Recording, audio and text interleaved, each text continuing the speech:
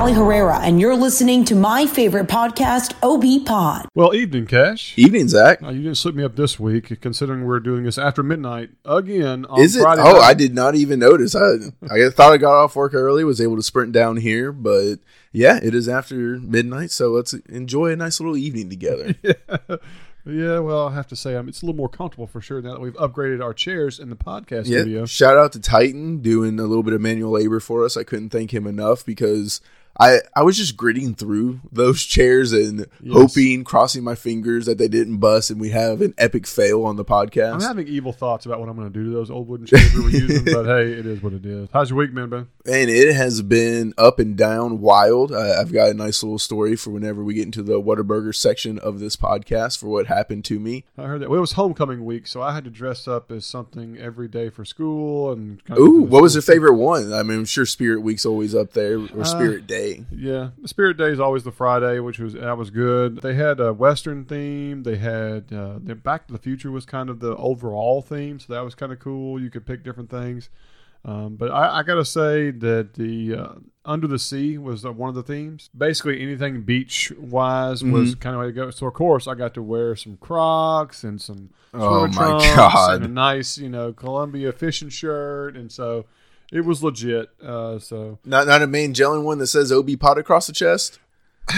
I will not specify if I was advertising at my school or not. No, completely understandable. Any teachers that stood out with some of their costumes that they were doing? We have some teachers that do a phenomenal job. I mean, every one of them, bring it to. That's what's great. I mean, at Center Hill, I know it's a lot of those schools, but at Center Hill, when I work, we really encourage the teachers to get involved. And this year, we did a one day, which was called the 80s and 90s. Okay. And we had more kids participate and go to the jersey, oversized pants, large chain, and some even some were so classic they did the crisscross look where they had the clothes backwards. My goodness! Like that. The hats turned, gold grills.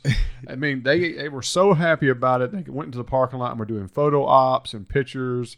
It's all over social media. I mean, that's what school's all about, having those little fun moments and just enjoying being with friends and seeing something like that. So I'm glad they actually got into the spirit for it. Oh, yeah. And, of course, at the end of the week, we had a great parade, and our own mayor, Ken Adams, as well as Olive Branch Fire and PD were there. We had the motorcade. Ken Adams was up there up front, right behind the cruiser, waving at everybody, did the entire parade.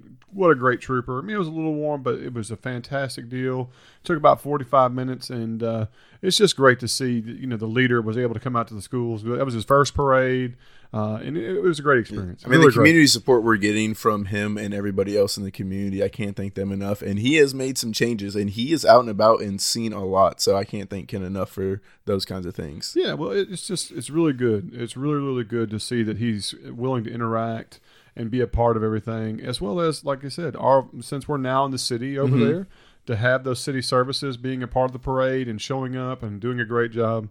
It's really, really nice. Now, are y'all going to have to where kids can wear their Halloween costumes closer to that time, or is that part of Spirit Week? No, it's not part of Spirit Week. And when it gets down to Halloween, unfortunately, in the past, we've had situations where wearing masks and facing covers and stuff like that has led to problems. I can see that. You know what I mean? So, we really don't do costumes and Halloween stuff now. I know we go and do things like give candy to kids, go to help out the elementary, do like that. But when it comes to the high school itself, not so much. Because, there's always a few bad apples that just take it a little too far.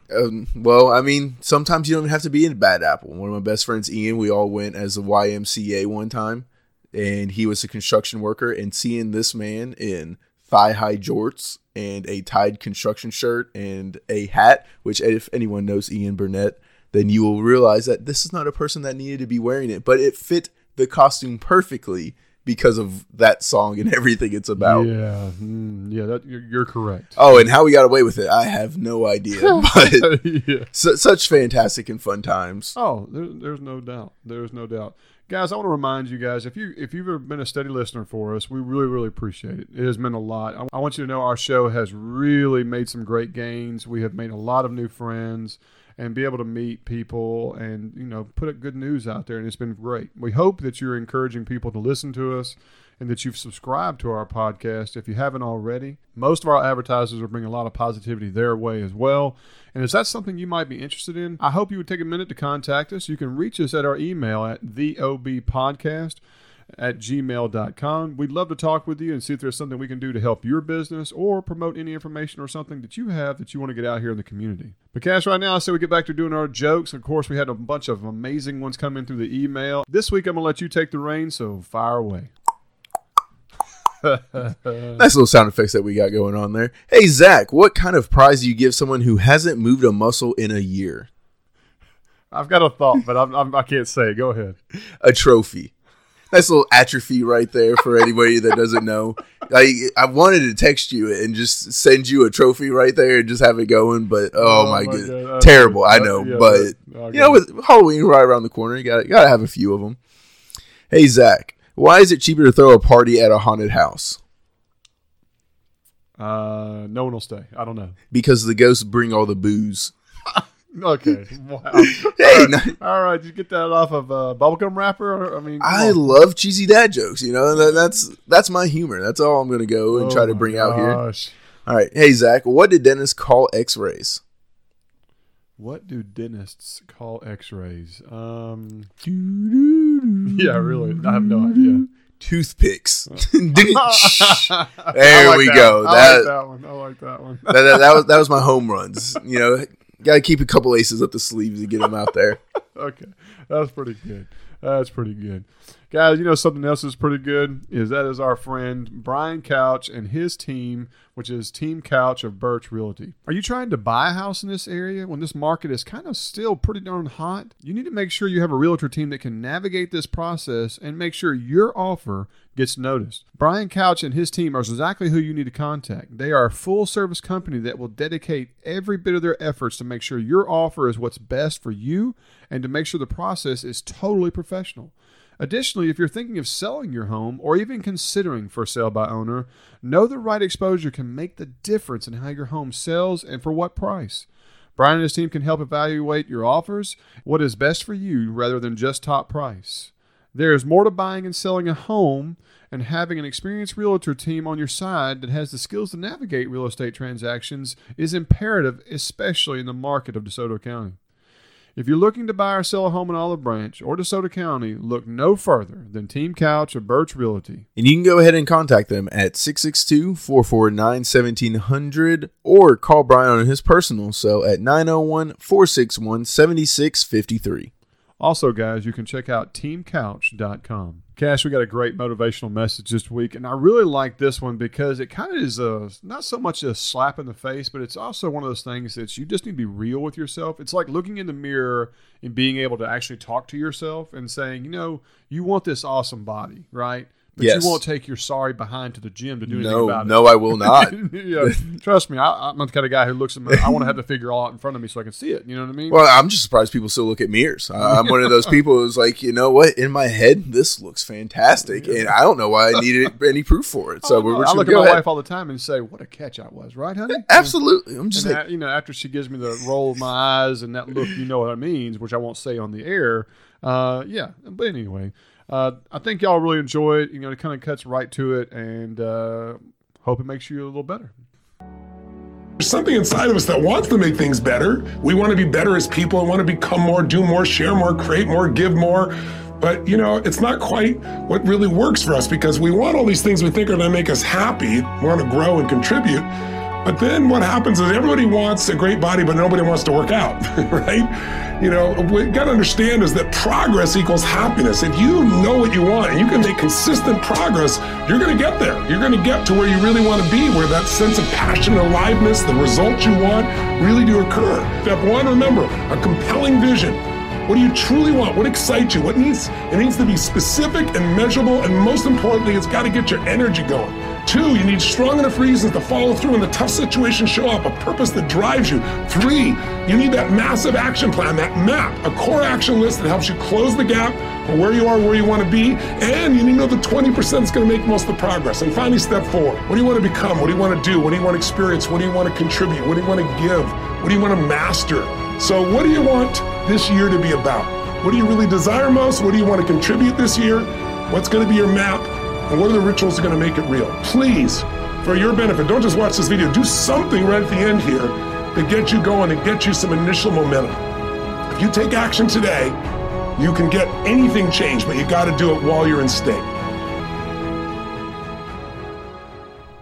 As always, guys, we hope you all enjoyed that little message, and it brings a little bit of insight to your day. Maybe it gives you a little motivation moving forward. Who knows? But you know something else that can help you move forward, guys, and that is a job opportunity at Michael Hatcher and Associates, guys. They have numerous positions available. We have said this many times, we know, but I can tell you the company is growing by leaps and bounds, and even though the growing season is kind of slowing down, that doesn't stop them. They do so much around this community when it comes to what kind of work they provide. I'm telling you, they can redesign your entire yard, all your landscaping. Heck, they can install ponds, levees, they can redo pergolas, you name it. The company is truly top notch. I challenge you to go to their website at hatcherlandscape.com and look at all the opportunities they offer when it comes to employment, but also the services they offer that maybe you'd be interested in. Now, when I tell you about this employment, guys, I'm not kidding. They have the best benefits around. I think a person with zero experience just starting out makes at least $15 an hour, as well as it's a company that you really want to work for because they hire for life. It's just a great atmosphere. And heck, last couple months, we talked about how they just give bonuses for basically just doing your job. What's better than that? Go check them out again, like I said, at hatcherlandscape.com, or you can talk to their talent acquisition manager, Gabby, at 662-755-3207. The next thing we want to get on to is the Alderman meeting, which happened, and it was a nice little short one that had a couple of beefy points from previous weeks that we got to talk about. But one of the main things was Ken Adams was able to present his mayor's award. And the biggest thing about this is all of the money that he is giving away in this is privately funded. None of this money is coming from citizens. But for any public employee that is recognized by Mayor Ken Adams for the Mayor Award is getting $200 in cold, hard cash. So that is a nice way to actually, appreciate some of the people that are going on. Yes, they enjoy the pat on the back, but there's something special about that $200. Oh, there's no doubt. I mean, just getting recognized by your mayor and then throwing a little cash on top, it's icing on the cake. Oh, yeah. I mean, you really can't beat it, and it was awesome to see them be able to walk up. Now, he wanted to start this his first day in office. Whenever you're giving money, there's a lot of I's that got to be dotted and T's that got to be crossed. So he had somebody in August already lined up, and that was Officer Dalton Todd. So we gave that one on back order, and the September recipient was Polly Massey, who is an accounts payable clerk, who has done some fantastic work over the past month. Well, congratulations to those two, and I look forward to reporting the next winner for every one of these. Cash, I know when you got out of the meeting, you were talking about how there was just two cool things they approved. One of them was the master meter radio readers. That's where they're going to be able to do stuff electronically and make things faster. I thought that was pretty neat. And the other thing I noticed that you talked about wasn't there something like $10,000 for the police officers? Yes, nice little promotional funds for them throughout the year next year. So hopefully it doesn't get all used, but hey, if they need it, it's promoting our police officers, and it doesn't really get much better than that. I heard that. Again, fantastic Alderman meeting. I mean, like I said, that's short, concise, get to the point, great approvals. Not a lot of issues, not a lot of people in the stands going mad or questioning things. No death threats. None of those things. Yeah, nothing quite like that. We're very civil up here. And just like you said, we roll through the meetings and we build on things that happened in the past. Like Dale Dickerson came out and said, one of the big things he was harping on was things for our roads. Well, they just signed a proposal to get a fixed income of $61,700 each and every year for roadway maintenance plan. These are things that we're asking for. These are things that they're fighting for, and these are things that they're getting. Yeah, I mean, kudos to our alderman. Kudos to Mayor Adams.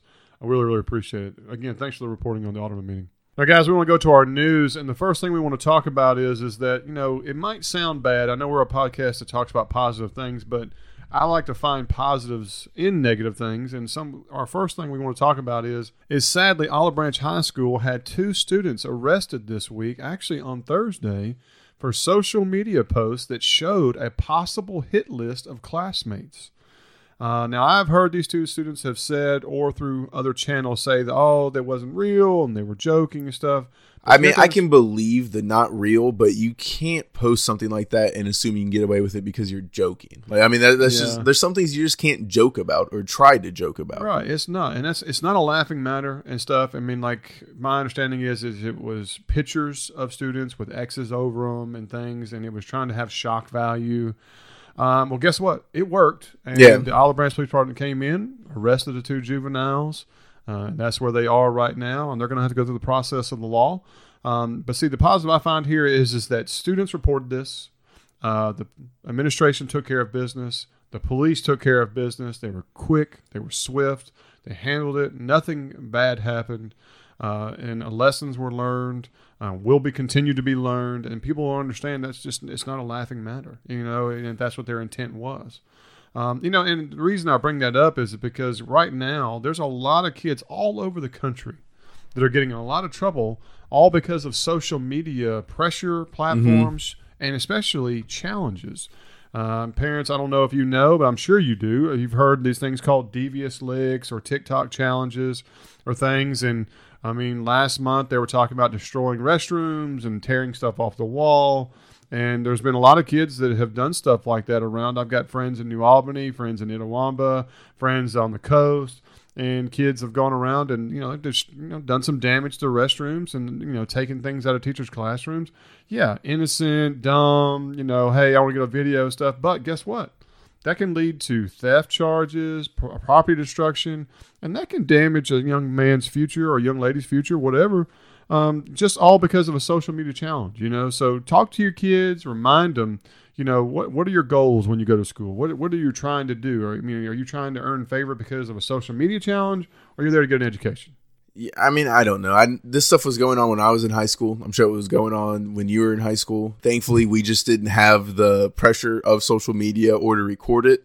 So, I mean, I don't want to say that we would have been smarter and just not done it on camera, but we had the blessing that wasn't something we had to worry about. Well, luckily, Cash, I didn't get a cell phone, which, by the way, was a Nokia brick until I was in college, and I had to work pretty hard to have that, and it was pretty exciting when I was able to buy my own brand new phone, which was a flip phone that still had the 9-digit keypad and the whole 9 yards. Yeah, well, I was about to say Nokia brick. That was not a cell phone. That was a murder weapon. Like that, the self-defense mechanism. That's correct. Remember that old commercial where? Yes. Dude, when he says, he goes, it's got a self-defense mechanism. He goes really loud and hits him with it. I spit my Cheerios up a couple times. It's good material. My God. Like, I'm just still picturing it so much. He just picks it up and just hurls it at him. Randy Johnson fastball. Oh, my goodness. Pretty epic. But yes, I mean, those things were fantastic. But like, just don't do these stupid things. And it's a lot easier when we're older looking back on it. And it's just like, there's nothing good that can come from it. No. But it goes double whenever you put yourself on camera committing a crime and posting it for somebody to just be like, and self-incriminating. Like, you can't plead the fifth if you've already done it. Create the evidence to put you away. Yeah. Like, I'm not endorsing doing this. Like, just don't do it. Yeah, like, it's as simple as that. Like, no one's going to think you're cool. You're not going to look back in 20 years and be like, man, that was one of the funnest times of my life. You're just not. Yeah, you're right. Now, guys, our next advertiser we'd like to talk about each week, and that is Rodman Properties, and they run a website called ibuydesoto.com, and what they specialize in is they like to buy houses that maybe need some help, maybe are in disarray, maybe have some damage, severely outdated, whatever the reason may be. They want to buy it, and they want to buy it fast with cash and a fair offer. Now, you might say, oh, that sounds like a gimmick or a rip-off or like that. I dare you to try otherwise. I promise you they have bought several homes in this area, and a majority of them, they actually flip them and turn them into rental properties, but these aren't your typical rental properties. These are the ones that actually beautify the area and improve the value of the community. And so it's really a double win. Go check out ibuydesoto.com and see all the services they offer, because believe it or not, they do more than just buying houses. They do a lot of other things, such as property management, and can help with different areas. It's a great resource. Go check them out. It's still SpringFest 2021. Now, that actually just hurts me saying it out loud. I don't know why we have such a naming problem in this community. I just call it Fall Fest or something else, because that is a terrible name. Yeah, for the timing, yeah. But it is going to be coming to Snowden Grove Park, and I am interested to see how that barbecue fest is going to work in the brand new cemented lots. They got the water lines going for all of them. I'm excited to see how a lot of this barbecue ends up turning out. Well, it's going to be a legit one, too. Like, yes. They're going to have the Kansas City Society to come out and be a part of it, and, the judging and everything. It's going to be the real deal. Well, the only thing I'm disappointed about this year, Cash, is that we're not going to have live music. Zero music, because that amphitheater, as we reported earlier in the year, it's still going through the transition phase of getting new acts coming through it. So, unfortunately, that's going to be a big problem because music is typically a top-notch thing happening at Springfest. Well, it's also one of the main draws. Mm-hmm. To me, people want to go there, have a good time. You want to have a drink. You want to try some barbecue. And you want to listen to live music. It's the trifecta. You know Absolutely. What I mean? So now, part of that trifecta is missing. So I hope people still come out and give an attendance to it. I think it's going to be a great event. I'm looking forward to it myself. Well, I mean, the other big worry I have is we just had the Mid-South Fair. I don't think it's going to have bigger and better rides. So it's a very hard thing that they're going to have to hit right there. It's going to be interesting. It's though Springfest 2021 will be taking place from October the 26th through the 30th. There will be wristband nights on Tuesday, Wednesday, and Thursday, and those wristbands will cost $20. Admission will be free on those days. Now, on the weekend, Friday and Saturday, it will be free until noon, but those tickets will cost, for anybody over 12 years old, $10 to get into the gate. So, Cash, I hear Whataburger broke ground, and you have a pretty juicy story about this. Absolutely. I was sitting there texting you like, hey, should we go ahead and cover this? I'm right next to it. And you're like, yeah, go ahead. Let's go ahead and get a little bit of free news. So I'm waiting 30 minutes. I might as well go get some gas. And, well, it's just wild. Have you ever had somebody just randomly come up and pet you? Yeah, no. Yeah, this was a first experience for me. Like, this old woman just comes up. I roll down my window. I'm like, hey, can I help you with something? And she just reaches her arm into my car and starts petting me. Never in my life have I seen or felt anything like this. And the conversation gets wild from her perspective. And I see a gas pump open up and I dart. Just go ahead, completely shaken. Started filling up the gas tank, and I guess I just leave my wallet right there on top. I don't know what's happening. My just whole life is a blur right here as this old lady is looking me up and down. So then I run back over, getting ready. I don't have my wallet. Sprint across Getwell Road, which I don't know if anyone's ever tried that. I do not recommend. But Frogger probably has a higher success rate than what anyone does trying to go up and down Getwell. And lo and behold, someone has stolen my wallet. They didn't just take the money. They took the whole wallet. They couldn't have just thrown it away or turned it in. Like, hey, just take the $60 and call it a free nice little bonus for you. Unfortunately, then it was a disaster day. Went to try to get a new license at Nesbitt. And, of course, the system crashes for a few hours. And, oh, my goodness. Well, the system there is just like the McDonald's ice cream machine. It's always on the fritz. You know what I mean? So it's just one of those things. Well, I hate to hear that, but I did hear the Whataburger food truck was pretty dynamic. It was. I got a couple of photos before disaster struck, and the people were super friendly. They have a nice little statement coming out, and there was even a nice photo of the mayor eating a nice Whataburger. There you go. Guys, Movie Under the Stars is making its comeback, as we've talked about it before. We want to say thank you to all that helped get this back going, especially LaBelle Haven Baptist Church and the First Baptist Church of Olive Branch, as they have also stepped up and will be providing free water and popcorn for all the movies this year. They're going to be starting at 7 p.m., and here are the dates. On October 14th, Abominable will be playing. Then on October 24th, it'll be A Beautiful Day in the Neighborhood, and on October 28th will be Onward, and after the movie, they're going to have a huge trunk or treat to celebrate Halloween.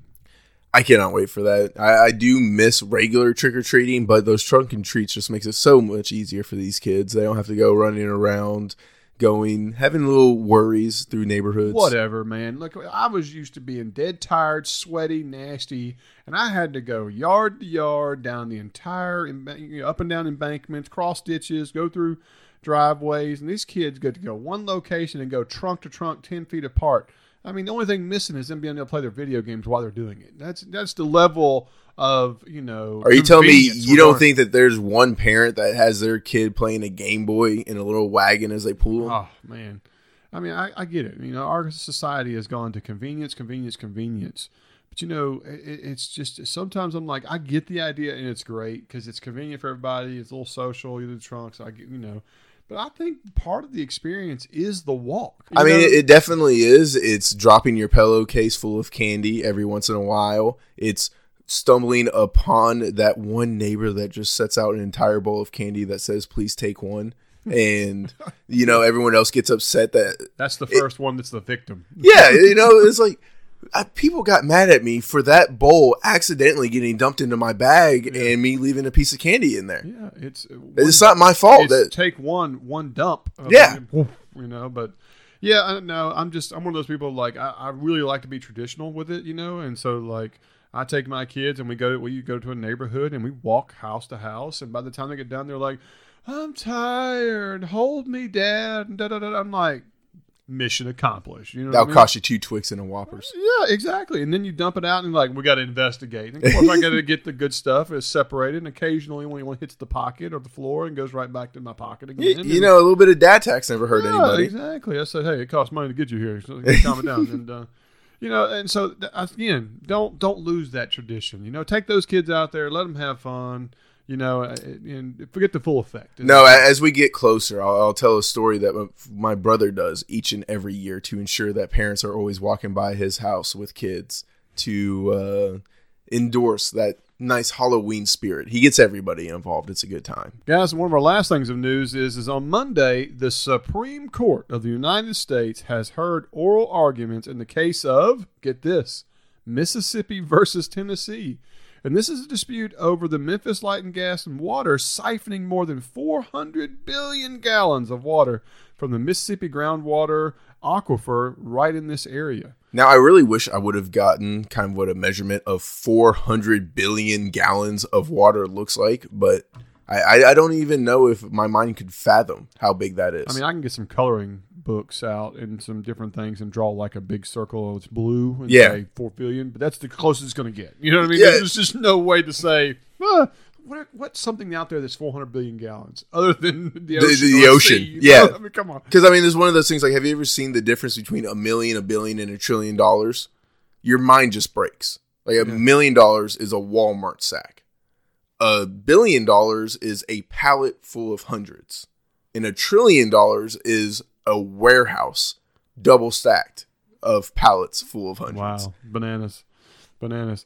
Now, so this is a situation where this aquifer is actually being used by 3 different states primarily. You have part of it in Arkansas, a good part of it in western Tennessee, Memphis area, and a huge part of it that goes from Mississippi almost all the way down to Vicksburg. Okay, and this is where this water is. And so Mississippi is saying that Memphis actually ran out of their portion of water in this aquifer back in maybe in the 80s and 90s, and are actually siphoning water from the area that's under Mississippi, and they should pay damages in the neighborhood of somewhere around 400 to 600 million for what they have done, and somehow come to a conclusion how to solve this. I wonder if like we're in a random debt of 400 to 600 million, and that's where that number came from. Yeah, I'm not sure.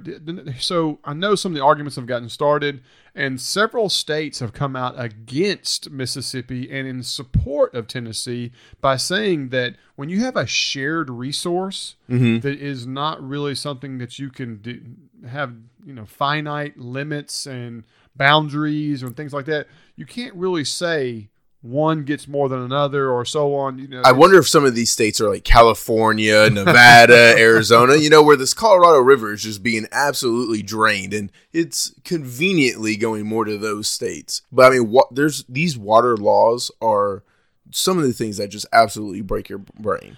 Oh, I know, but I'm just saying Mississippi's not getting any love from anybody. No, and because the water is a really weird resource. It's something that we think is unlimited and that we have plenty of, but we're truly slowly running out of it. And the more that we have people, well, the more water that's getting consumed.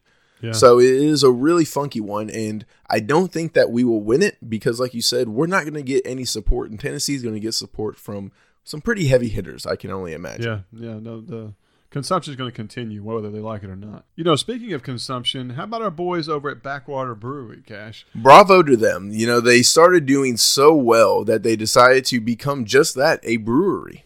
Yeah, things are changing on the horizon for Backwater, guys. The brewery's still there. They're still brewing right away, but there is some future partnerships coming up that we're pretty excited to talk about. And when those get finalized, we'll let you know. But they just finished up with Oktoberfest, which had a great turnout. And then now we have Beer Fest coming up in Hernando, where they're going to be providing 3 special ciders to participate in that event. And if you're one of those people who really enjoys this is an opportunity to go and try them out. And that's going to be happening right here in Hernando in about 2 weeks. That's going to be happening on the weekend of the 16th and 17th. So make sure you check that out. And you probably get more information on it if you listen to our buddies down there at Under the Water Tower podcast, who cover Hernando so well and just do a phenomenal job. I think you'll really, really enjoy it. That's going to wrap up our news and announcements. Now we're going to move on to the fact of the week, and I believe Zach even has a special treat for us after that. Oh, yeah. Guys, our fact of the week, which is brought to you by Rob Long of the DeSoto County Museum, which is located in Hernando on Commerce Street, right across from the Area 51 ice cream shop. Now, guys, they are open on Tuesdays and Saturdays. They are open Tuesday through Saturday and have numerous exhibits for your viewing and learning pleasure. Don't miss out. It's right there in Hernando. Guys, did you know that earthquakes are not very common in Mississippi? Of course not. They're not, because I've never felt one. I've been here for a long, long time. However, in 1811 and in 1812, a series of earthquakes from the New Madrid area in Missouri shook Olive Branch and areas as far south as the Gulf Coast. These earthquakes caused the banks of the mighty Mississippi to cave in as far down as Vicksburg. Luckily, during that time, Olive Branch was not the city we are today, and no major damage was reported in anywhere, and no one got hurt. So that is a very good situation. But yes, people, in 1811 and 1812, we were shook up pretty good. Well, aren't we still sitting on like one of the biggest fault lines in the country? That is correct. And believe it or not, October is Shakeout Month, and we are going to be doing a nationwide shakeout, which means all students and kids are supposed to participate in an earthquake drill to learn safety, and our area is considered one of the hot zones. Yeah, what exactly safety do you have when the earth is shifting beneath you and just saying, get in my belly? Some people say get in the fetal position and kiss your butt goodbye, but we actually teach our kids that you're supposed to get under desks for falling debris, next to doorways, areas that are the least susceptible to, I don't know, get hurt from, I guess. Yeah, you know, just get in the fetal position and pray that the ground isn't moving beneath you. We'll try to take care of above you, but it might not be useful. It's not like the videos where you see the ground opened up and you fall in like Indiana Jones loses the Holy Grail. It's not like that, okay? Really, everything just shaking around, and your biggest cause of injury is collapse, things falling from the ceiling, things of that nature. So that is why we do it that way, and I would hope that you would remember that from back when we used to do drills when your days of DeSoto Central. Yes, I do remember them in between numerous snaps and games of chess, but I'm going to stick with my Indiana Jones in the ground splitting. that is the world I want to live in. Yeah. Rob, thanks again for the awesome facts. We always appreciate it. Now, guys, the last thing we're going to talk about before we go to our sports show is we have a little quick movie review. I was able to go watch the new movie Venom 2, There Will Be Carnage. If you are a Marvel-loving person like I am, I was pretty excited about this, especially since, Sony now is owned by Disney, and so I'm expecting this to kind of merge into the really good Marvel series movies. However, if you're not ready to hear this one kind of misses the mark. Sadly, really? Sadly, I was really hoping that the new director was going to lean it in a different direction. And one of the biggest mistakes they made in the first Venom was the exact same mistake they made in the second one. They just didn't lean heavy enough into... They did not make it rated R. Period. That's understandable because Disney's not trying to make R-rated movies. I mean, they're trying to distance themselves as much from Deadpool as they humanly can. I'm sorry. Deadpool, Logan, and some of the new rated R movies are some of my absolute favorite. Logan is not a comic movie. That is just a fantastic movie through and through, and it deserves its own pedestal. Well, look, this is my opinion. You take it for what it is. I'm just telling you, Venom is a character that is known for heavy profanity, ultra violence, blood, gore. I mean, he eats human heads to survive. Okay, and we don't hardly even see a blood drop the entire movie. It's a rough one that they're trying to team up with Spider-Man, and you just kind of need to separate him and you've given him his own movie, so you should be able to separate him and let him do his own thing. But no, he's too attached to Spider-Man, so I just don't think we're ever going to get the Venom movie or the Carnage movie that we deserve. Oh, well, that's the thing, is that, and it's also Woody Harrelson being such a phenomenal actor, one of my ultimate favorite guys. And it was kind of a waste of his character. I mean, he should just be playing the person from Natural Born Killers as Carnage. Yes. So it just, the movie felt a little rushed. We focused more on what kind of special effects we could use instead of like really diving into storyline. But hey, I'm one of those people who's a true purist. I'm looking for all those details. When I say entertainment value, not bad. I mean, I went with a few people to watch it. They enjoyed it, but they weren't like, oh my gosh, it's amazing, da-da-da-da-da. And it didn't even rank when it comes to Marvel movies. So to me, that tells you it's a strong 6.5, 7 at best. I mean, a strong 6.5 is a good way to spend an hour and a half. So I'll go ahead and take it. There you go. How was the popcorn? No, I'm not much for popcorn, so I'm sorry. I'm getting the look of death right now. We're just going to move on. I believe that wraps up our opening segment. I'm going to debate how I so podcast with this person, as I realize he has no respect for the Rolling Stones, and now he has no respect for movie popcorn. So if we don't make it back to the second half of this show, you know one of us was murdered.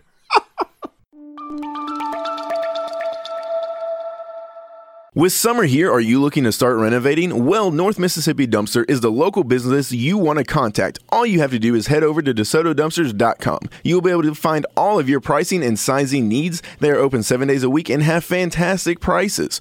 They carry 13 and 20-yard roll-off dumpsters that are in great conditions, so you don't have an eyesore sitting in your yard or on your job site. They service DeSoto, Tate, Marshall, and Tunica counties, so visit them at DeSotoDumpsters.com or give them a call at 901-299-0916.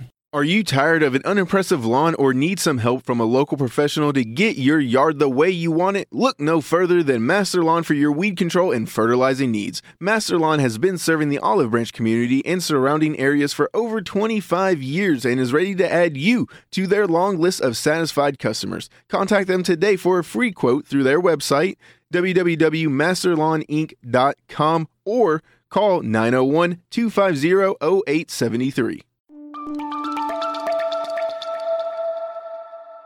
10 seconds, 9, 8, 7, 6, 5, 4, 3, 2, 1. Bingo! And now it's time for the OB Pod Coaches Postgame Show with Jason Russell, Alan Peacock, and Justin Hector. You think you know football, but you don't, so shut up and listen.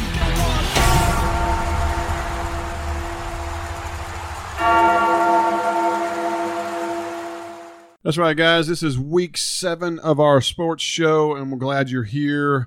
Before we start anywhere, guys, I got to tell you, our amazing sponsor, Old Town Vibes, has been kicking it up again. They are freaking amazing, and if you have not gone over there and checked out their drink selections and their meal replacement shakes, you are missing out, sadly. I'm not afraid to tell you. Guys, they're open Monday through Friday, 7 a.m. to 4 p.m., Saturdays, 9 a.m. to 2 p.m. I know a lot of folks go over there and get them an awesome shake every day before work, or even on Saturdays when they're getting geared up for college football. Yeah, it doesn't get any better. I don't know how you make a drive down to Oxford without getting one of those teas to make sure that you're nice and hydrated for that afternoon of, let's say, celebrating that you're doing down in the Grove. Well, yeah, it goes well with that popcorn, as Lane Kiffin likes to say.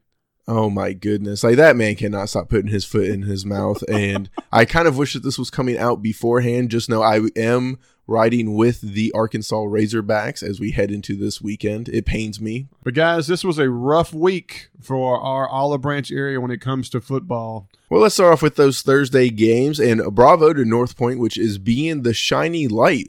We might even be calling them Rudolph the Red-Nosed Reindeer, as they are the only way we could see wins in this county. I like that. They won 63-18 against St. Benedict at Auburndale. So, I mean, they've actually found a defense, and I'm pretty happy for them. good coaching and their execution seem to be doing well. Bravo.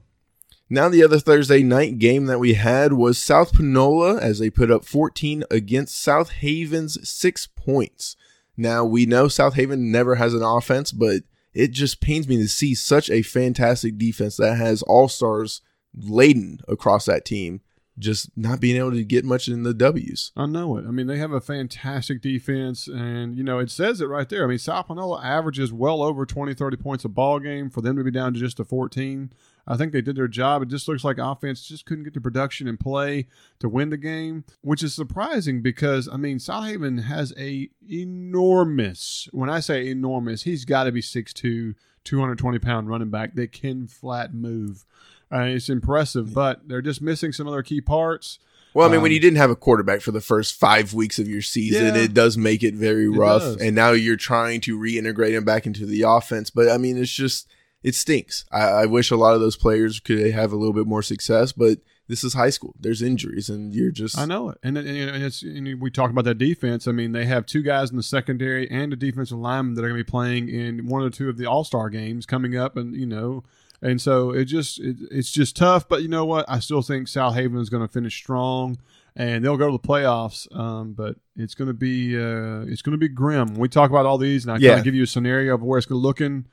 It looks rough for all of DeSoto County. I'm going to go ahead and predict that South Haven is in a knockout, drag-out fight that's low scoring. Yeah, no doubt. Let's head on out to Lake Cormorant as they beat Sotillo 36-14. And the only thing I remember from Sotillo is them getting swept at Center Hill, I believe. Yeah, Sotillo is not a bad team. They're usually decently coached, but Lake Cormorant, it doesn't surprise me a bit because the speed is not something Sotillo is used to, trying to handle. The length, the quickness. Yeah, Lake Cormorant's just a step ahead, and that's okay. Yeah, when it comes to that, when it comes to a huge difference in speed, they're probably going to take the cake. Now, a school that I wasn't expecting to be able to pull this off, but Hernando beat Lewisburg 35-14. Yeah, the game was 28-0 at one time. I think it was that close. That close? That gap around halftime. But Lewisburg was able to get on the board. Hernando scored again, and then Lewisburg scored again to make the score, respectable with 35-14. Again, Lewisburg ran more offensive plays, but I think had about half the offensive production when it comes to yards and other things as it did to Hernando. And we all know Hernando's got Wilkie, who was selected to be a quarterback for the Mississippi All-Star game versus Alabama. So when you're talking about a pretty impressive quarterback who is already committed to play Division I football at Southern Miss. So looking forward to my buddy Will Hall, having him on the team. I think Southern Miss could go ahead and use him right now as they are one of the worst teams in college football. I'm not going to say – no, I will say I've bet against them every week, and it has been very profitable. Ooh, ouch. Okay, let's move on. Hey, at least he's going to be wearing the same colors as he is right now. That is just true. So we're going to go ahead and move over to Horn Lake as they trounce Olive Branch 35-16. This is tough because all week I was telling everybody I knew, and I believe this wholeheartedly, that Olive Branch was going to win this game. Well, the crazy thing is it seems like Olive Branch is in the game for the first half and then midway through the third quarter, and then just the wheels fall off or something. Yeah, it's the same song and dance. I hate to say it. When I talk to Coach Russell, I'm going to kind of be blunt with him a little bit and just kind of be like, Coach, we got to find a way to finish. The game was super tight, and we were 7-6, 10-6, and then it was like 14-10, and then it was 16-21, and then all of a sudden, boom, 35-16, and it looks like you got murdered, which it's not the case, And that's just tough. It's man. heartbreaking. And and I've got quality friends that know football watching the game. I was at Center Hill. We had homecoming. And, it just kind of seems like, the gas ran out, and it just couldn't finish. And so I'm going to ask a couple hard questions and see what Coach Russell's got to say because, this wasn't one he needed. This was a pretty much a linchpin towards his opportunity of going to the playoffs. And he's going to have to win out and have some things play in his favor if they're going to make the playoffs. Finally, we're going to get into your school as they played DeSoto Central and lost 31-15. This was tough, Cash. We have a reputation of shooting ourselves in the foot, and we started this game off strong instead of like we normally do, and we scored first, we took the lead, and we maintained well defense, and which for a lot of people don't know, for your kind of offense, if you get the lead, that's pretty much the ball game because you're able to just tire out the defense, keep leaning into that run game, and just grind. Yeah, and that was the plan, and it was working. We were just handling things well. Defense was being solid. Don't get me wrong, DeSoto Central has a phenomenal offensive coordinator, Coach Dewar. I mean, I have a lot of respect for him. I like the stuff he does. He likes to take advantage of things, and he knows who to get the ball to. He's a former Center Hill guy, wink, wink, so, little props there. But, he put the ball in the hands of his best players and let them do their thing. They had a couple missed throws that could have been touchdowns and some bad things happened. But I got to be honest with you, I felt like DeSoto Central came out looking at Center Hill as the game was in the bag. Mm-hmm. They played a little soft up front, in the beginning. But then when they got in their groove, they started playing DeSoto Central football. And the score got to where they were able to march the field and score, but failed in the extra point. DeSoto Central's kicker really struggled during the ball game. I think he only made one extra point during the entire thing. I'm just going to say that school's cursed because I remember my senior year, our kicker missed 15 extra points. Now, that's very sad because we only scored 15 touchdowns, but I think we had more interceptions thrown than we had extra points made. You're probably correct. But, so 7-6, and then they were able to capitalize on a few plays, scored on a big pass, just a good athlete being better because the cornerback was in great position to make the play, and the guy just out-athleted him. I mean, it's just as simple as that. It was right in front of me, and I was like, oh, he's going to pick this, and then whoop, nope, he's got the rock. And, it's like, I'll give you some examples. Like, the defense shut down DeSoto Central, and they punted the ball down into the 5. And Center Hill was able to drive it all the way down into the red zone. Got some big plays. Got a little help on a pass interference play, call. And then right as you get ready to drive, fumble. Just on a simple dive right up the pipe, fumble, and just kills your mojo, right?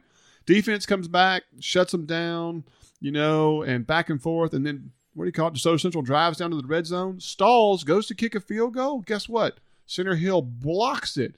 But in the process of blocking it, they hit the center, which is a penalty as a defenseless player, gives the ball back to DeSoto Central basically in the 5-yard line. They punch it in and almost put nails in the coffin for the game. That's a 14-point swing right there. And that's just a tough one because I want to say it's a dumb mistake, but it can so easily just not be somebody's fault and you hit that center. He plays it something right, leans into something, or just someone makes a mistake and accidentally hits the center. Yeah, it was tough. The thing like I was talking about earlier about being frustrated is that the game at the end got chippy. But before that, for the first 3 quarters, both teams were helping other players get up from the opposing teams. It was clean, even though they were, blocking people extra long, whistles being blown twice before the play is being done. All that's fine, right? I was seeing class and sportsmanship. Sadly, both teams dissolved that right there for the last couple minutes. It got really, really chippy. A guy got hurt by trying to do a little too extra and ended up, tearing his knee up is what it looks like. And then, the running back for DeSoto Central tried to get into an altercation. The head coach over there, Coach Ford, who does a great job, is screaming bloody murder on the sideline to get his kids under control. Coach Peacock is on his sideline coaching his kids up, saying, composure, class. And when the game's over, they're throwing flags because kids are pushing. And then, we're lucky that people don't get ejected, but the reality of it is that there's some things when it comes to the word ejected that are also frustrating, okay? Because, we know of kids at Lewisburg that have been ejected from ball games. We know kids at Center Hill have been ejected. We know kids at Horn Lake. We know that, a lot of things, ejections have become a big deal this year, right? Well, DeSoto Central had 2 key ejections in their last ball game, which means they should not be playing. Well, one of those ejections just so happens to have the last name as the mayor of South Haven, and his ejection was magically overturned, and he was allowed to play. the same week he was announced to be playing in the All-Star game. Hey, there's guys who get ejected for shoving folks, and there's guys who get ejected for tearing helmets off of people and everything else in front of refs, and flags go everywhere. But hey, the guy who pushes and stuff, he gets ejected. The guy who tears helmets off, well, some things get seen, some things don't. Sometimes there's just here nor there, Cash. The bottom line is that it was a good game that got lopsided just a little bit at the end when DeSoto Central was able to capitalize on a few things, and Center Hill just didn't finish out like they could have, and it could have been a lot closer. And believe it or not, I think Center Hill, if they really performed well and kept that grind they were going, they could have possibly even won the ball game. I mean, it doesn't even sound like they possibly could have. It almost sounds like they should have. I mean, a blocked field goal that ends up turning into a touchdown for the other team, having those fumbles. I mean, the triple option is a beautiful thing, but if you have a mistake or two, it puts you at a huge deficit. And it sounds like you had them and then just kind of fumbled the ball a little bit there at the end. Yeah, it's tough. And when I talk to Coach Peacock, I know he's going to be kind of somber about it because, I talked to him a little bit after the ball game. And it's just one of those things, when you see kids really kind of stepping up and really gelling into it, and you have your senior leader out there, and he was doing his thing. I mean, he had come over and help play on defense, and he played against Musselwhite, most of the entire game, and did a good job. Even picked the ball, but of course a penalty gets called. And I mean, just little stuff like that. But, again, when we talk to Coach Peacock, we'll get a lot more details on it. So, Cash, the last thing and reason I was going to say about frustration is that we need to come to a realization. Mm-hmm. We've chose 3 schools in Olive Branch to highlight and do our post-game show on. We have 3 phenomenal head coaches. Love these guys to death. And I've been a part of programs that suffered, part of programs that were average, and part of programs that were phenomenal. And I can tell you that the key ingredients to successful programs, first of all, is not the X's and O's. No. It's the Jims and the Joes. And any high school program will tell you having special players out there and kids that fill in those gaps that are really talented and do their thing is the difference between an average to a good team all the way up to an excellent state-worthy team. The second thing is going to be the leadership is the next part I would say is the ingredient. And when I say leadership, that means your coaches are teaching you fundamentals and they're getting you to buy in to when it comes to the style of offense, style of defense, and team play that you have. A really good team can run any style of offense if they all believe in it and they all fire through with it and do well, they can be successful. That's why there's teams that win state titles playing the flexbone. There's why there's teams that win state titles who run spread offenses. That's why there's teams that win different styles of defense. Believe it or not, if it comes down to your leadership puts the best players, best position, and you convince them to understand they can be the best, you give them the proper fundamentals, and they can go win the game and stuff. And the third thing is you got to have some good luck. I mean, I'm just going to call it like it is, And so you got to feel like things go your way. I'm a firm believer in football gods. They're there. There's those days that they're not on your side. There's some days they are. There's some days the fumbles bounce the wrong way. Some days they bounce right back to you. It is what it is. And so when it comes to our 3 coaches here in Olive Branch, I can tell you now, I have personally watched and know the people on the sideline, and they are getting good leadership. They are getting good coaching. They are getting kids to commit and believe into things, like that. We've just got some gaps when it comes to some talent areas, injuries, kids not playing where they should be, being at other schools, having to fight adversity, COVID, you name it. There's just so many things that our programs here in DeSoto County, not just our 3 schools in Olive Branch, but in DeSoto County that are really having to struggle with. And that's not an excuse. You've got to come up and you've got to find a way. That's part of being part of that leadership. And we're just not having a lot of luck either. But here's the thing. Right now, Center Hill has 2 wins, several losses. Lewisburg has 1 win. Several losses. Olive Branch, 1 win, several losses. That's your eastern side of the county. I mean, you really look at it. I mean, it's looking very grim for any of them to make the playoffs. Hernando got its 2nd win tonight over Lewisburg. Yeah, in convincing fashion. Correct, and stuff. And so you look at it, DeSoto Central has a winning record. Horn Lake is running a winning record. But South Haven is a kind of a 500 because they've struggled because here they and just there. don't have a quarterback. I mean, Right. they're But they've lost arguably to really, really good teams. Yeah. Like that. But they're going to play some of these other people who have one win, and they're going to beat them convincingly. And so they'll prosper. But here's the next thing you need to look at: as a collective of our entire county, I don't think anyone in the county, when they make the playoffs, will make it past the first round. If South Haven's healthy, I have faith that they'll get. I think about this. These are the 4 teams that are likely to be playing in the other district in the north: Starkville, Tupelo, Oxford, and Madison Central. I still believe with a defense that talented and everything that they've got going on, if they are healthy and can get gelling later. I would agree with you, but see, South Panola is not in our county. They will go number 1 now that they have defeated South Haven, in my opinion. The only way they could slip up possibly is if Horn Lake changes something up. I'm not sure, but I just don't see it.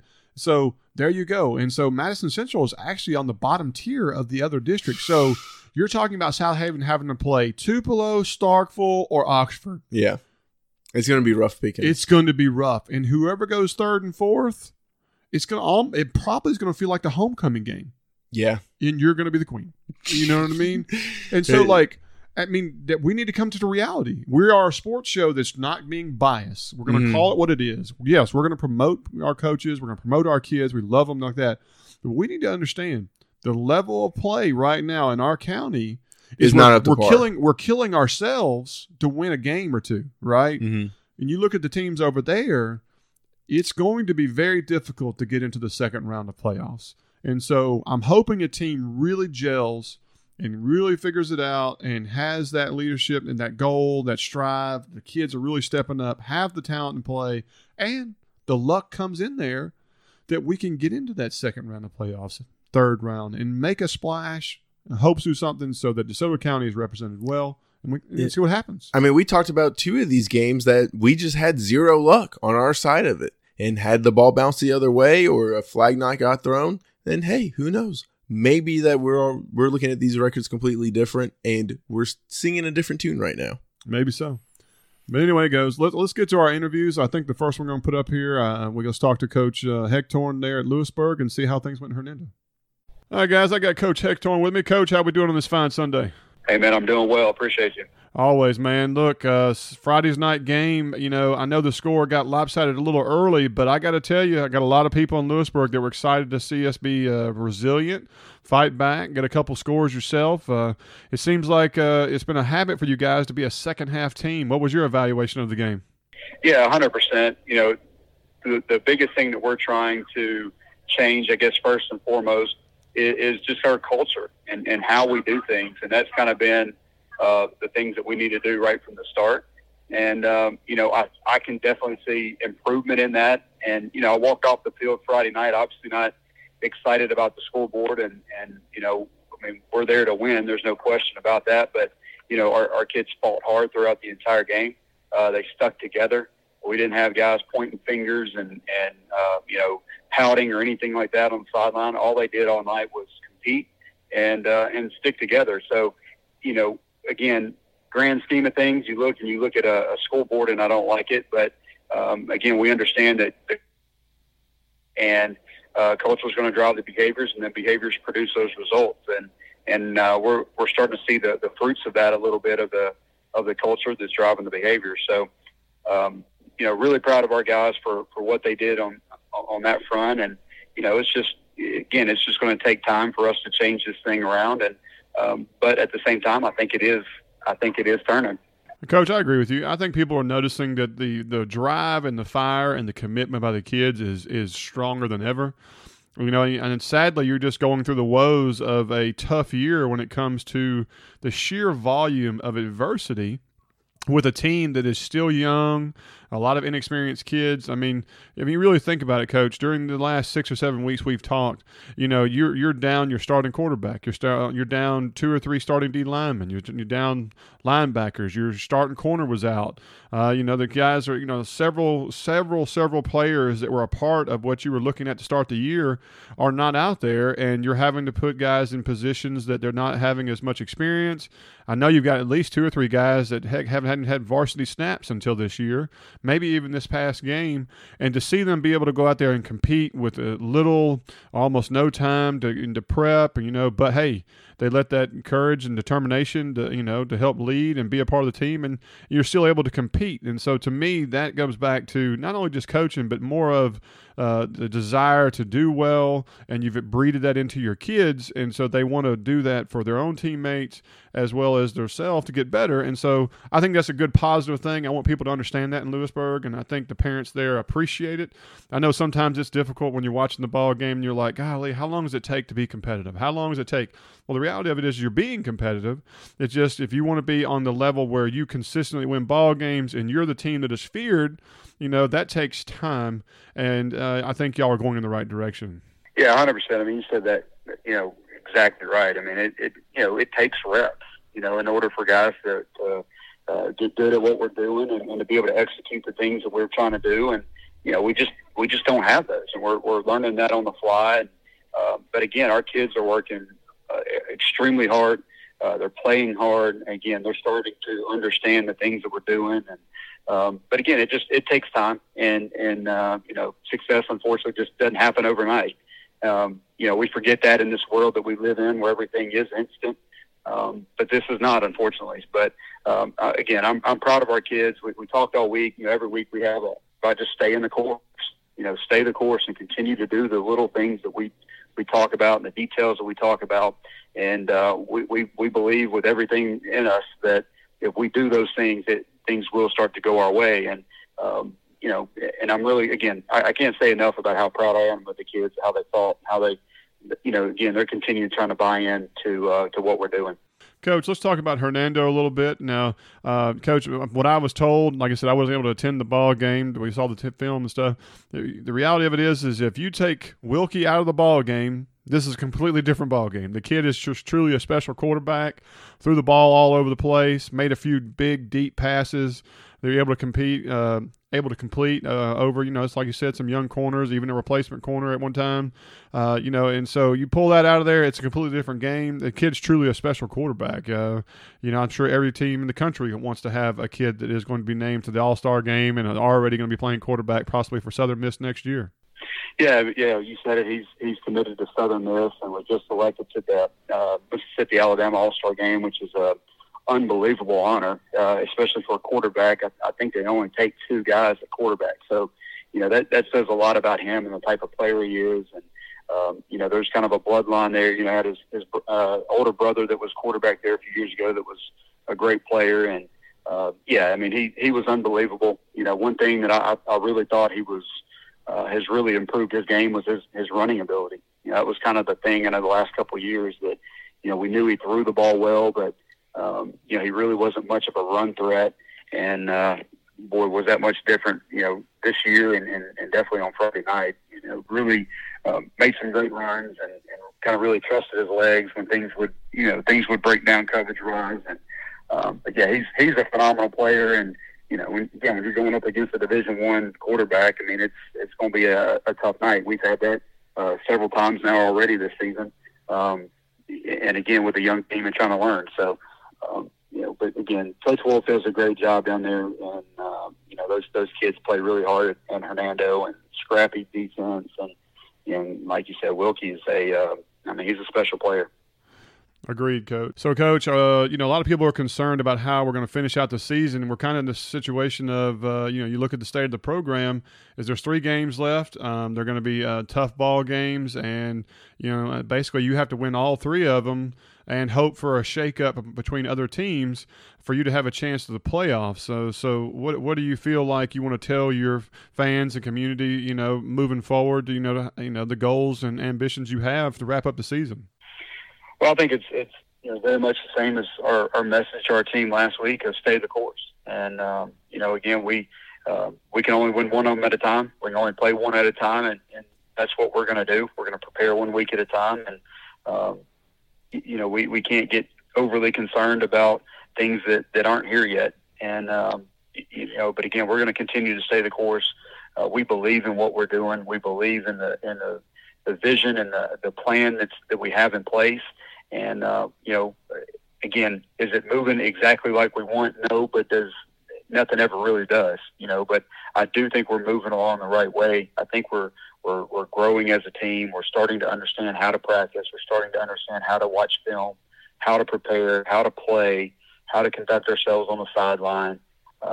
These are all things that we're having to learn. We've spent this entire year learning, how to lift weights, how to warm up, how to practice, all those things. And we're continuing to learn these along the way through the season. And, our goal is to try to, we're going to focus on this one this week. And whenever the next week comes, we'll focus on whoever that is next. So, again, we're going to continue to stay the course and do the things that we feel like is going to make us the team that we want to be. And again, we have a plan. It's a very intentional plan, and we're going to continue to follow it every single week. Perfect. Well, Coach, let's move on to Friday's ball game. Friday is homecoming for you guys, and I got to tell you, Coach, when I saw the schedule earlier this year and I saw who you were playing on homecoming, I was kind of excited about it. I think it's a what I call a ballsy choice, but I understand the motivation there. Where maybe some other people are kind of like, why on earth would you do that? So if you had to answer the question to a group of parents or community members, why was South Panola chosen to be your homecoming team? Well, there's a couple of factors that go into it. One just kind of being the schedule of kind of how it falls. It's hard to have homecoming early in the year before you get into district play, just because it's hot. There's so many other things going on, and then you get into district play, and it's kind of hard to pick those. And then you look at how do we set things up for dates and things like that, and but really it just kind of comes down to me. And I've told our kids this 1,000 times, and I believe it. I don't care who gets off the bus. It doesn't matter who we're playing, and if we're trying to get to a point where the things that we say we want to accomplish, and we want to turn this into a playoff contending program. We've got to be willing to play whoever gets off the bus, and it's obviously this is absolutely no disrespect to South Panola. We all know what they are, and they do an unbelievable job and have for a very long time. But again, nothing's going to be given to us. We're just not going to. We've got to earn everything that we want to get. And again, if we want to be a playoff team, we've got to earn that, and we've got to learn how to play against whoever gets off the bus. And we're going to play them either way. So to sit here and say, hey, we're going to pay somebody to come down here so we can make sure we get a win. Again, that's just I don't believe in that. That's just not.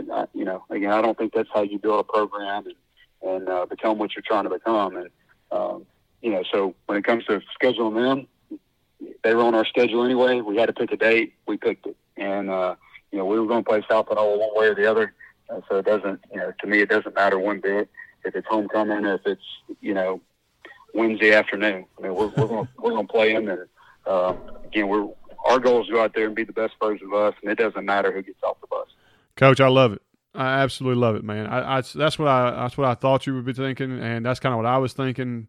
Is that if you're going to create a program that's going to be successful, you've got to show that you don't pick and choose what you think is a game that's easily winnable versus one that's going to be hard to win. If you're planning on teaching your kids, it doesn't matter.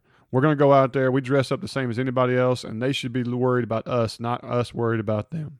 And I think that's an attitude, a mentality, and a culture you have to create. And so I think it's freaking awesome. And so kudos to you on that, Coach. I think that to me, that's a badge of honor, man. So, wear it proudly. And no matter the score or the outcome Friday night, you're teaching the kids right. You're trying to give them in the right direction with that.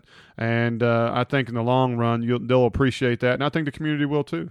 And so, again, I appreciate that. Coach, is there anything special going on this week other than homecoming, or is there anything that you need to let everybody know that's involving homecoming for the kids to be prepared for?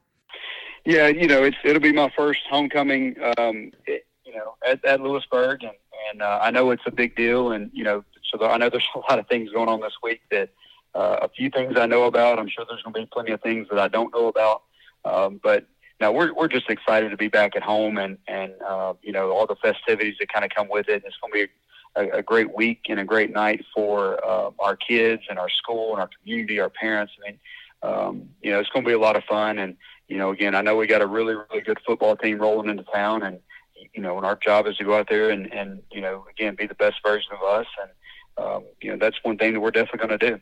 So we're just excited, and again, it'll be a big learning week for me just to kind of see how things go here with homecoming and all the festivities, but we're looking forward to it for sure. Absolutely, Coach. Coach, I want to wish you guys good luck this week on practice. I know y'all do a great job. Hope kids are good and healthy and have a great week, and wish y'all luck on Friday night. Hey, yes, sir. I appreciate you. All right, Coach. Thank you again. Thank you, Coach Hector, for coming on. We're going to head on to Coach Russell. Hey, guys, I got Coach Russell with me. Coach, how you doing on this fine Sunday evening? I'm doing good. How are you, man? Man, I'm doing good. Got a full tank. Just had a nice dinner, but I appreciate you giving me a few minutes of your time. Coach, Friday night, good game. You're playing against a crosstown rival. Horn Lake is one of the old guards here, the original 4 schools, and they got a talented bunch. That number 7's quite a player, and it looks like they gave you all you can handle. I know your kids fought hard and were super resilient. But it looks like ultimately the battle of the run games kind of leaned their way, and it seems like y'all were in control most of the game, but it comes back to the same kind of situation we talked about in the last few weeks: is kids being in the right position and just finishing, and just like the game itself, finishing itself. What was your take from the ball game? What's some areas of concern, and what are we going to do this week to get better? Well, there's a couple of things that stand out for sure. We're 10-6.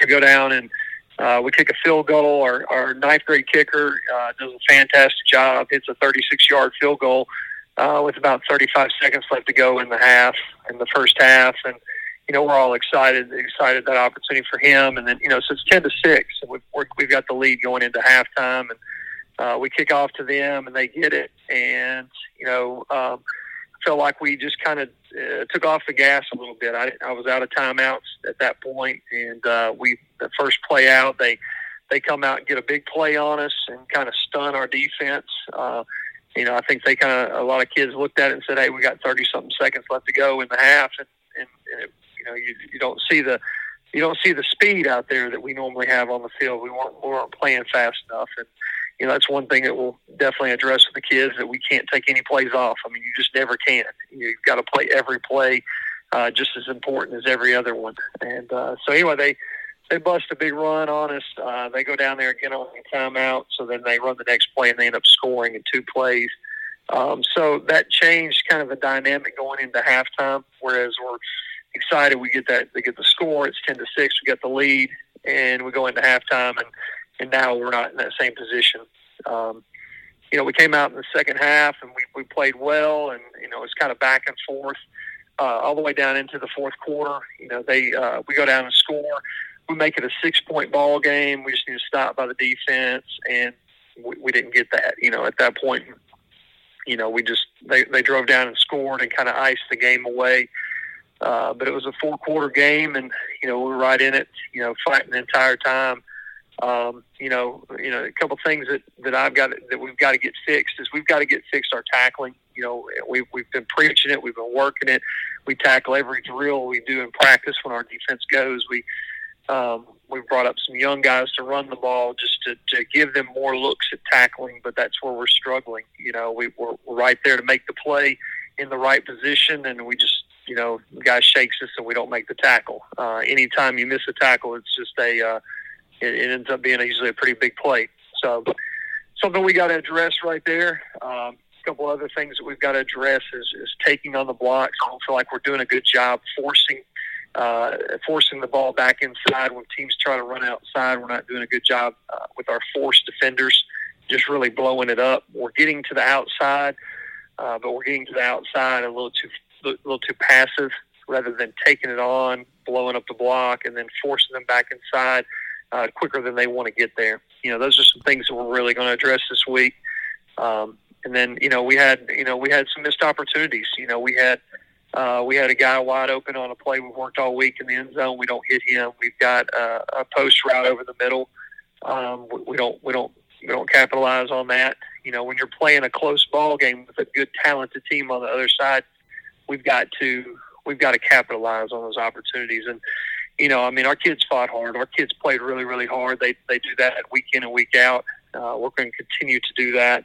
We just want to get better and go back to work this week and see what we've got to do to beat South Haven. Coach, I appreciate all that information, man. That was a good synopsis of the game.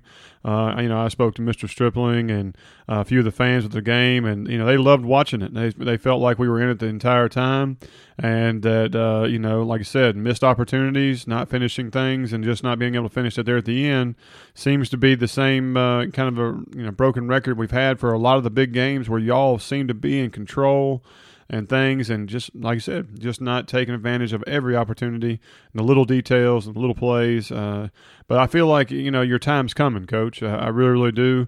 I know there's maybe some negative atmosphere out there and some naysay, and I know there's old Olive Branch guard that feels like new coach, that means we should be winning every game, and that's just not a reality.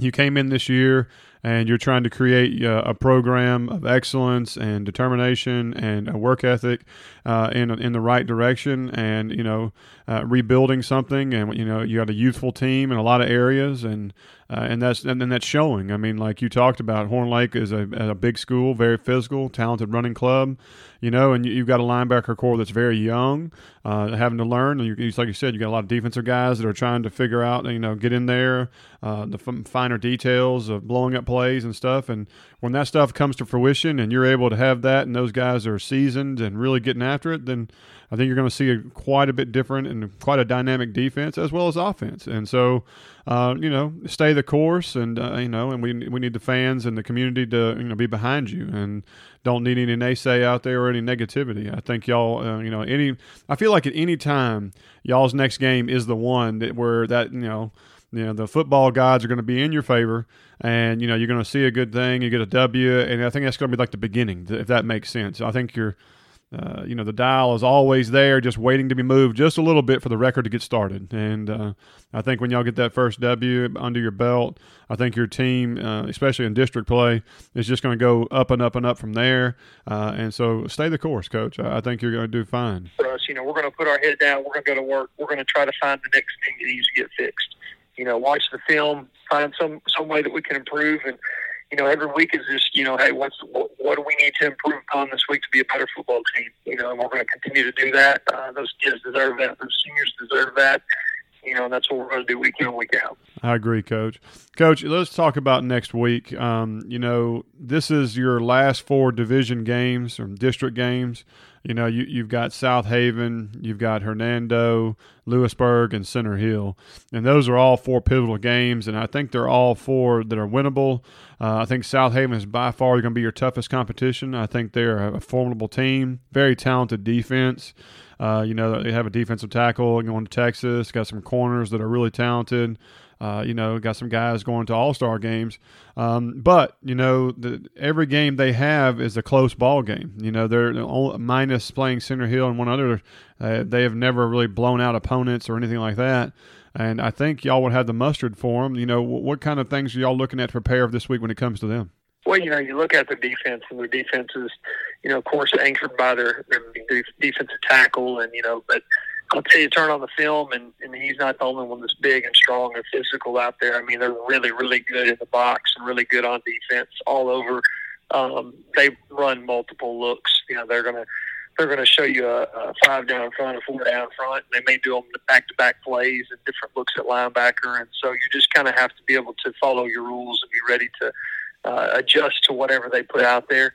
And then offensively, they've got a big running back and a big offensive line, and they're going to lean on you and force you to stop the run. And, they're going to throw a fade here and there, but they're a run football team, and they're going to make you just continue to take on that run, play in, play out, get 4 yards at a time, 3 yards at a time, keep your offense off the field, and then play great defense. They're that kind of a team. And that's why they're always close. The games are always kind of close, is because, that's the way they want to play it. They want to win it playing great defense and then do enough on offense to put up some points. And, it's been pretty successful way to go about things for them. I agree, Coach. Their running back, especially they have a 2 running back set, and the big one is the number 17. He is quite a big fella. He's got to be every bit of 6'2", over 200 pounds, and can move. They are definitely a hammer style of offense when it comes that way. And like you just said, which is spot on, every so often they lull you in and they want to throw a fade ball and see if they can get an easy touchdown. That's how it was versus Center Hill and several other teams we've covered this year. So, I think you're right on point with that. Coach, I know that this week was a tough one. I feel like everybody around, including myself, felt like y'all had Horn Lake. This was your first win. I think South Haven is going to be a tougher opponent. We're going to be honest with ourselves here. I think they're a little more talented defensive wise, but again, I still feel like y'all are due. The football gods being your favorite, and I think y'all got a good shot at this game. I really do. If you look at the season as a whole, like we said, we got 4 district games left. If you want a chance to go to the playoffs, and be considered a 4th seed, 3rd seed, whatever, you got to win these last 4 games, and you might need some help from another team or two on a shake-up of another game, for positioning for playoffs. And so, what do you tell the community and your players, your fans, all that stuff, to say, hey, reassure them we're moving forward in the right direction? Well, you look at our offense, you look at our defense. I mean, we're doing things the right way. We're putting our kids in positions to be successful week in and week out. Again, we've got a very young football team. We've got, we don't have, I think a lot of people want to see what happened, 2 years ago when Coach Turner got here. They want to see a change from a 0-win team to winning, every game almost that year. But we don't have 7 Division I guys running around on our football team right now. We've got the guys we've got, and we've got some real talent out there and some really good football players. But we've got some guys that are inexperienced. Even our seniors, and just not a lot of those guys have played a lot of snaps or in the position that we're asking to because of the change of offense. So it's taking a little bit of time. And we're playing good football teams. We played South Manila last week. We played a good Horn Lake team this week. I mean, it's just week in and week out, it's a battle. Do I think we should have won some of those games? Absolutely. Absolutely. And, the other thing that we've got to look at here is that, we're putting in a program here, not just a team. We're building something for the future here in Olive Branch. There's a lot of talent coming through the ranks, in our middle school program. We're excited to get those kids up. Our 9th grade team, had a very successful 9th grade team. And so we're going to continue to build a program. We want to win right now. Absolutely. And we're going to do everything we can week in and week out to put our kids in the best position to win football games. But we're building a program here, something that's going to last for a lot longer than 1 year. Well said, Coach. I think you hit the nail on the head with that. I think you develop the kids right and let them fall into place, and you'll see it'll blossom. It's like anything. You cultivate it properly, you get the best harvest out of it, and I think that's what's going on here. People need to understand is that it's one thing to say I'm gonna come in and yes, I've won 1 game, 2 games, whatever, and I'm losing a lot of ball games, but you're not losing ball games by going out there and being embarrassed. You're always in the game or almost won or should have won. Basically almost every single ball game. And so that says more to the fact that if you're not even competitive, then that's one thing to say. But to say that you were in the driver's seat for a lot of them and end up losing or, and it was very tight most of the game, that means that, it's in the right direction. And so, I think you keep doing what you're doing. I think you stay the course, and Olive Branch has nothing but prosper ahead of them. Yeah, we're excited about the future. My coaches and the kids are remaining positive. We're going through. We watch the film each week. We look at the mistakes. We look at the things that we do good. And we can see that there are a lot of positive things going on the football field, and we're correcting the things that are messed up. We don't snap it over our head this week. That's what's happened. In multiple games, we've had bad punt snaps, or we've had the center snap it over our head when we've had to put in the backup because of an injury. I mean, we just have had so many of those things. We didn't have those this week, but we've got to make the plays when they're there to be made. And, just, again, go back to work. What else do you do at this point other than put your head down, go to work, do the best we can week in and week out. You know, the system we're running, the program we're running, I've seen it work everywhere that I've ever been, from college to NFL to high school coaching. I mean, I've been a part of some of the most successful programs the state has known in the last 15 years. And, you know, we're doing things the right way. The wins are going to come, but we're making sure that the kids are learning the right way and how to do things. And, you know, we're just going to put our head down and go back to the grind. Coach, man, I can't thank you enough. I think you've said enough, and I think the community knows it, and we're going to keep coming out there and supporting you. We got a big game Friday. Now, this game Friday, that will be at South Haven. Is that correct? That's correct. Let me say something about that, too, because we've had fantastic turnouts at our home games. You know, obviously we've not had the success, you know, as far as the wins and losses we want to have, but you know, I can't say enough about the fans that have showed up. We've had huge crowds every home game, and I want to say thank you to our fans for showing up and continue to support these kids. Absolutely. And, guys, we want y'all to continue doing so. You know, the South Haven Olive Branch game was actually one of the original rivalries. I mean, if you really look at it, of the original four schools back in the day, these two schools were actually the two most hated and most vicious rivalry of all. And, you know, and that's no different. And so this ought to make for a great ball game. The kids should rise up for the challenge and, you know, maybe go over there and really give South Haven all they want to handle. And, you know, come out of there with a W. And so, Coach, we wish you good luck on that, and we'll hope everybody comes out and supports you on Friday. I appreciate it. Thank you very much. All right, Coach. Until the next week, man, we'll talk to you then. Thank you. It's nice to get a little bit better of an understanding of how that game went, Coach, and we look forward to talking to you next week. Lastly, let's head on over to your side of the woods and talk to Coach Peacock. Hey, guys, I've got Coach Peacock here. Coach, how we doing on this fine Sunday, brother? Oh, pretty good, man. I'm going to give me some Sonic and go to school, get a little work done. Hey, man, ain't nothing wrong with Sonic, man. Are you a guy who goes and gets a Route 44 and just goes ahead and sips on it all day, or are you one of those people who just kind of keeps it modest? Oh, no. If I get a Route 44, I ain't sitting on it all day. I'm down in that thing. I hear you. I'm going to get a Supersonic double cheeseburger with either a Route 44 Coke or and some tater tots, and I'm gonna be rolling. Oh man, you are fully leaded, not unleaded, but fully leaded. Yeah. That's what I'm talking about. If you're gonna drink it, you might as well drink the real stuff. I hear you, brother. Coach, man, Friday night was a good ball game, man. DeSoto Central came in here, and y'all competed very well. Got on the board first with a passing touchdown, which is something we don't talk about a whole lot. Guys were scrappy, and you know, the game was going great, and just a few things didn't go our way, and unfortunately, DeSoto Central got the W. But you know, what was your general thoughts on the ball game? You know, I think kind of what you said is you played okay. You just didn't quite play good enough to win. Threw for the first touchdown. Really thought, man, okay, we're finna kind of get this thing rolling, and we just made some key mistakes at key points in the game. I think there were, I know, 3 and maybe 4 fourth downs that we had DeSoto Central in where we, through a penalty or through a mental error or something, we gave them new life. You know, and you can't do that against 6A football teams.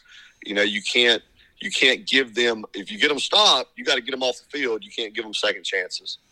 I hear you, Coach. Well, Coach, you know, I just want to be blunt and realistic. You know, we talked to listeners, you know, over the weekend and on Friday night. You know, this is the time of year where people start getting nervous and wonder about the direction of the program, because right now, you know, you have one division win and you only have about 3 games left. So we're kind of in a situation where it's make or break starting this next Friday, where if you win the next 3 games, you have a shot at going to the playoffs. So are the kids' heads still in it? Is the fire still there, as they say? Yeah, I think so. And I think, you know, you got a 3-day weekend. I usually, just because I want them to be kids still, give them Monday off.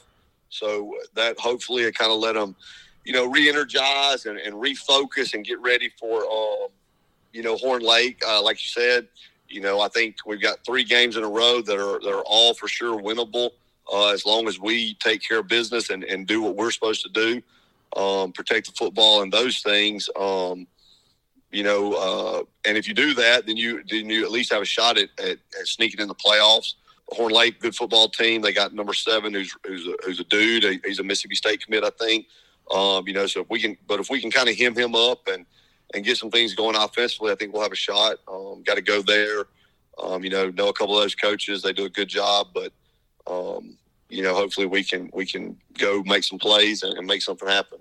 Well, that's good to hear, Coach. I know parents are concerned, community's concerned. They want to see the season end on a high note, and the opportunity is definitely there. I think the DeSoto Central game, like I said, we were in it till the end. A few mistakes, a turnover in a costly area, and then, man, a penalty I haven't heard in a long time. Roughing the snapper, giving them just a new life and an opportunity to score, which they did, which kind of felt like nails in the coffin. Is that kind of how y'all saw it?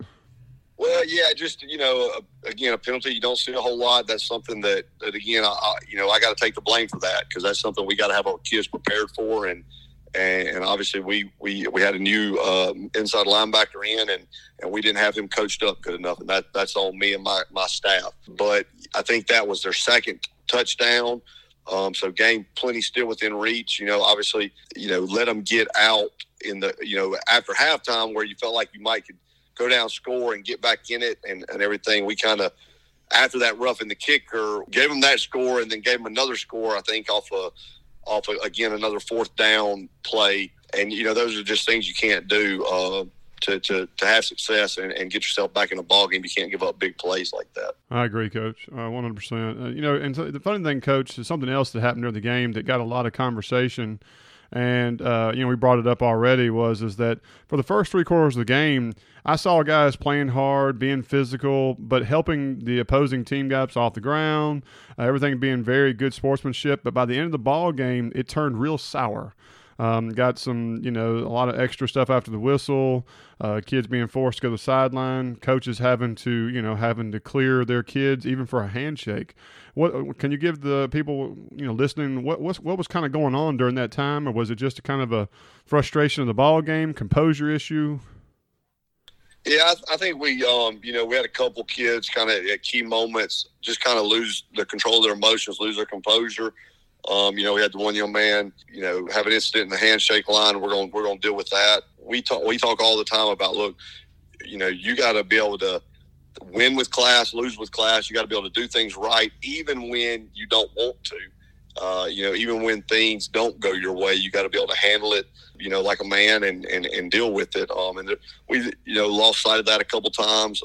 There's good and bad in that. The good is that they want to win. They want to be successful. They want to do things, but they also have to learn how to control their emotions and how they go about things when it gets into a situation like that. Yeah, I understand that, Coach. And a lot of people who were watching the game with me felt like it all stemmed from a singular play. A young man, I think he was number 40-something for DeSoto Central, was trying to do extra after the play to our quarterback that was playing on defense. And in the process of trying to demoralize him after the ball or something of that nature, he ends up twisting his leg up. And it gets hurt and has to be helped carried off the field. And then from that point forward, it just got real chippy. And, it's funny how one little thing can lead to so much, with a high-stakes game as this. But let's turn our focus back to DeSoto Central. Coach, when I watched DeSoto Central, I was curious to see, because I used to coach there, and that is quite a bit different team than when I was there, but in a positive way. But Coach, what I'm not going to say about them is that I didn't see a single standout on their team, but I did see that they were better than average or, better than most in almost every single position when it comes to as a team nucleus, not versus us, but just in general.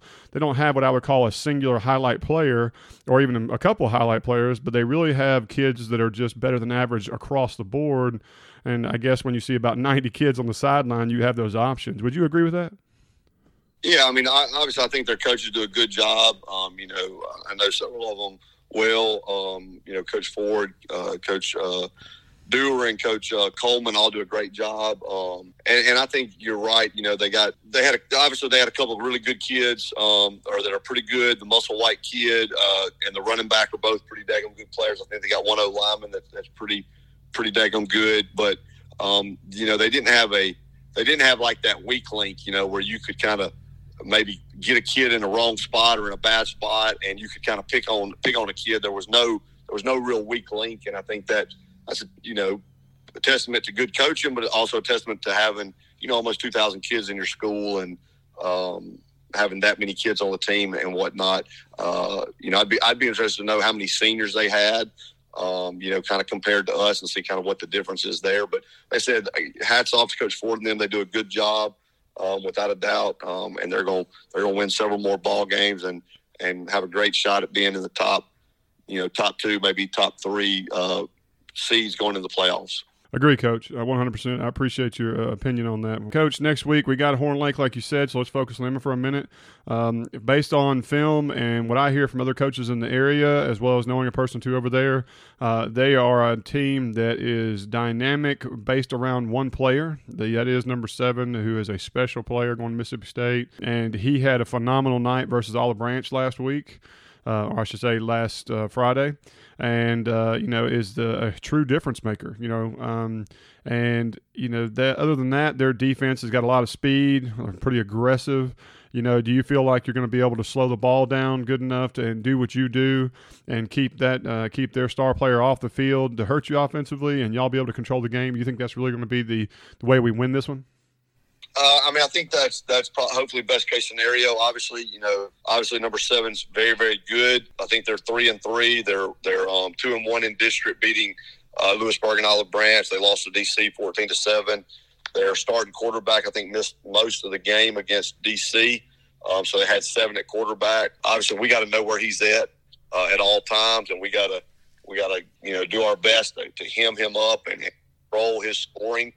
And then, defensively, they got Coach Hurt, Pete Hurt, who I've worked for. He was my first boss running their defense. He's got probably more experience than most of the coaches in DeSoto County put together on the high school level, the college level, the professional level.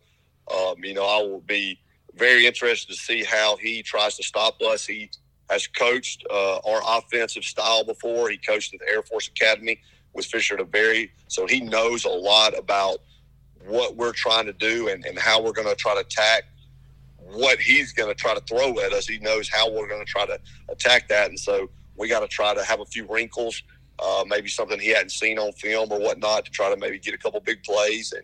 And got a lot of respect for Coach Hurt. Again, I've been coaching for 17 years, 18 years, I think, and I've known him for all of those years. They'll do a great job. I know that. And so really looking forward to it, really excited about it. He coached with what most people would call the flex bone guru, or the father of the flex bone, in Paul Johnson at Georgia Tech when they were a flex bone team. So again, just a ton of experience against an offense like us and Coach Hurt. And so really be interested to see how they go about playing us and what we can do to kind of attack that. That sounds awesome, Coach. I really appreciate that. That'll be a great experience. I know Coach Hurts, and he's a good dude, and I know he does a good job, so it should make for a great game on Friday. Now, that will be at Horn Lake on Friday at 7 p.m., and so, of course, we want all of Mustang Nation, anybody out of the branch, to head over there and give support, especially our Insane Stangs, and we look forward to a good game. Coach, again, thanks for your time, man. It's always a pleasure, and we wish y'all have a good week of practice, and good luck on Friday. All right, man. Sure appreciate it. All right. Yeah, Coach, that was a tough loss, but thank you for coming on, and we wish you better luck next week.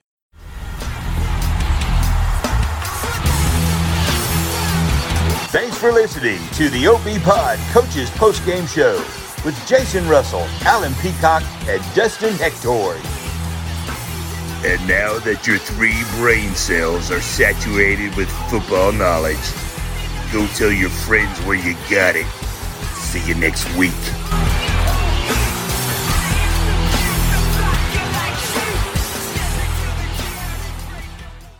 All right, Cash, it's time to get back to some gambling. And last week, you again struck gold and made sure everybody made some more money. I saw the Chargers did quite well versus the Las Vegas Raiders. You want to tell us about that game? Yeah, it played out pretty much exactly like I thought. The San Diego defense was a little too much for David Carr, and I always want to call him his brother's name, but Derek Carr and the Las Vegas Raiders, and they just did their job. We didn't worry about that hook. They won 28-14. Now this week, I've been looking at it, and I'm a little nervous about it, but it's going to be okay. We're going to pull through. It's the Baltimore Ravens -7 against the Indianapolis Colts. I just think the Colts are still a dumpster fire. Their quarterback has, believe it or not, 2 sprained ankles. That's not the same sprained ankle. No, the left and right one are sprained. That's a first. And I don't know how you actually pull this off. Their offensive line is decimated, and you're going against the Baltimore Ravens, who are almost ran like in Alabama. Not in the sense that they necessarily have the best talent, but they're doing the same thing no matter what. They're known for defense. They're known for blitzing. They're known for man coverage. And Carson Wentz is now terrible against the blitz. Maybe it's because he has 2 sprained ankles and can't run, or they have the center pushing him around in a wheelchair. I don't know, but that center is also in a wheelchair. Their right guard is missing. They don't really have any weapons, and they don't have a defense that can contain Lamar Jackson. It's going to be an ugly game. I can understand why someone wants to bet the under, but just take the Ravens. It's the safe play, -7. Let's go ahead and move to 4-1 on Monday Night Football. There you go, guys. The expert opinion has been said, and again, so I say you go out there and make you a bet if you want to get down with this. Guys, we always appreciate y'all listening to our show, and we really appreciate our advertisers. Again, if you are interested in advertising with us or you have information we want to get out that we would like to know, please make sure you email us at theobpodcast@gmail.com, or you can find us on Facebook or Twitter at obpod. Also, guys, we're actually part of a partnership with another podcast called Under the Water Tower. And they do the exact same thing we do for the Hernando community, but they also give us some really cool facts, history, and great news. And if that might be something you're interested in, give them a listen as well. And they're going to give you all the information you want to know about Beer Fest, which is happening down in Hernando. And you can even email them at Under the Water Tower, because I know Derek is a huge beer drinker and would love to just talk about that with a few listeners. Absolutely. And as always, guys, if you have time, leave us a positive review on iTunes. It always helps us when it comes to our search engine results. But until next week, guys, I think we're going to call it. So I'm Zach. And I'm Cash. We'll see y'all then.